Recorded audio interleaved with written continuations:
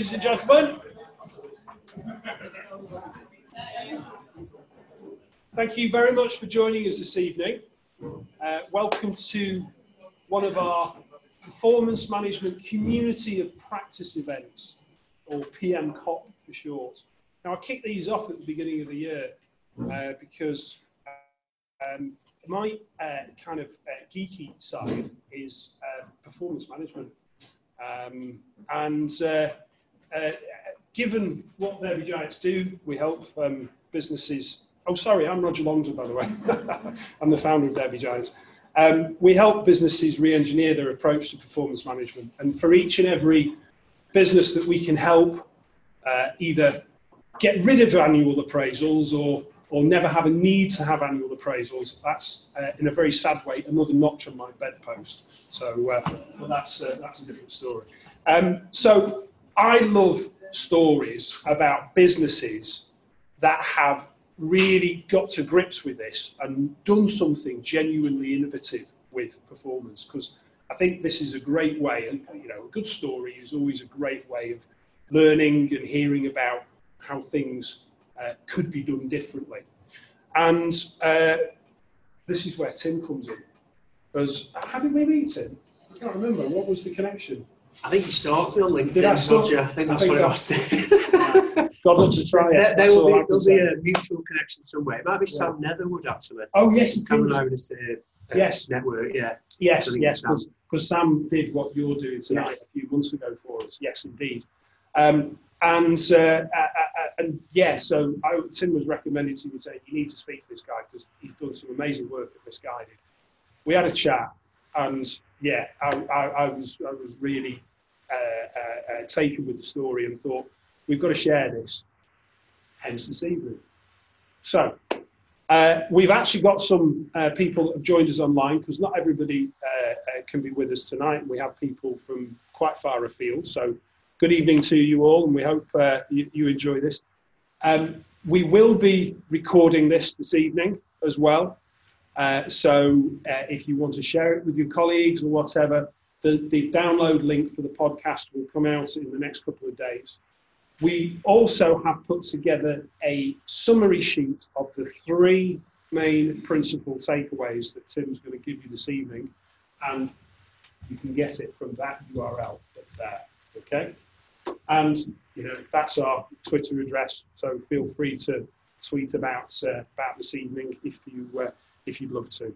So, without further ado, I'm going to crack on.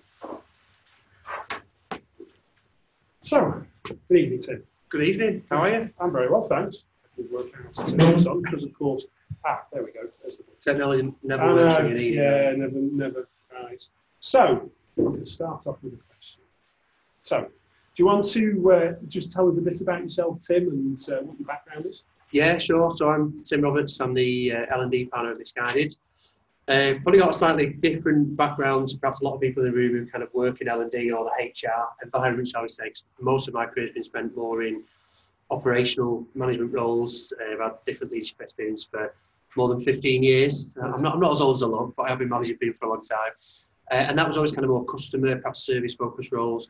And then moved into L&D 6 years ago, if I've got my dates right. And my L&D experience has seen me take on different roles, from training academy manager role, which was more about kind of the operations side of it, and then moving more into, I guess, where I specialise around leadership development, talent development, creating that L&D strategy, really kind of engaging, partnering with the business, and that's very much my role at Missguided. So I'm responsible for the end-to-end L&D strategy at Missguided, and a big focus for me is very much delivering the products. I'm a big believer, if you work in L&D, that credibility comes from actually being able to stand on your own 2 feet and deliver that. Not exclusively, we need support, we need a team.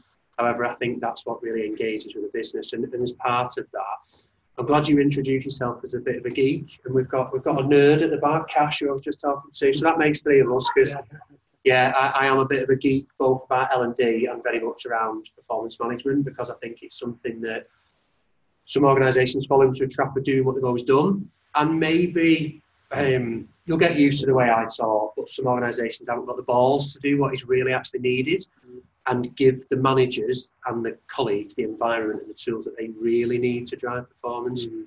So that was one of the appeals to me when I joined Missguided just over a year ago, was that opportunity to create that whole aspect of performance management. Okay.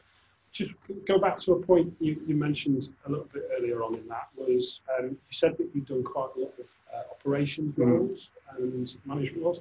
So you've not always been in L&D.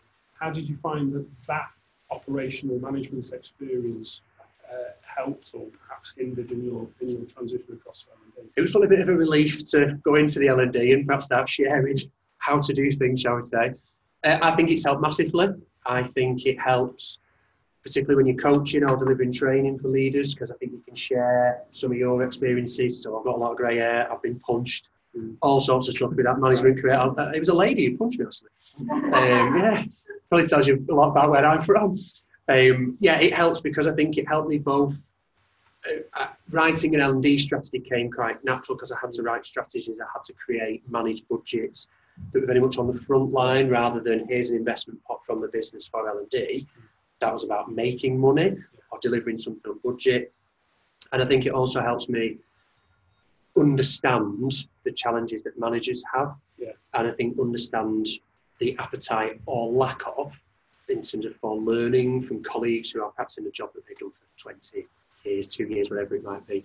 So yeah, whenever I talk to people about that, I would encourage them to try and get that kind of management experience, because that's ultimately what your aim in L&D is, to improve that, to develop it. So if you've been there and done it, I'm not saying I was the best manager in the world. However, that experience helps you to really relate to the people that you want to take part in your products ultimately. Yeah. And I guess if you've been there, seen it and done it, you get a bit more credibility and perhaps listen to maybe. Yeah, I think it helps you to build the empathy and compassion that's needed, because I think one of the big challenges when you're talking to a lot of leaders in organisations, whatever organisation that is, often the response you get is, well, I've done this for so long, you can't teach me anything, kind of thing. Actually, if you know that that's coming, it helps you to deal with that. And I think market it in a way that shows the problems that it will solve for them, rather than possibly going down the route of, I'm the expert because I've got an HR badge or this, that and the other, and I'm just giving you something. Yeah. Actually, these are the problems that help to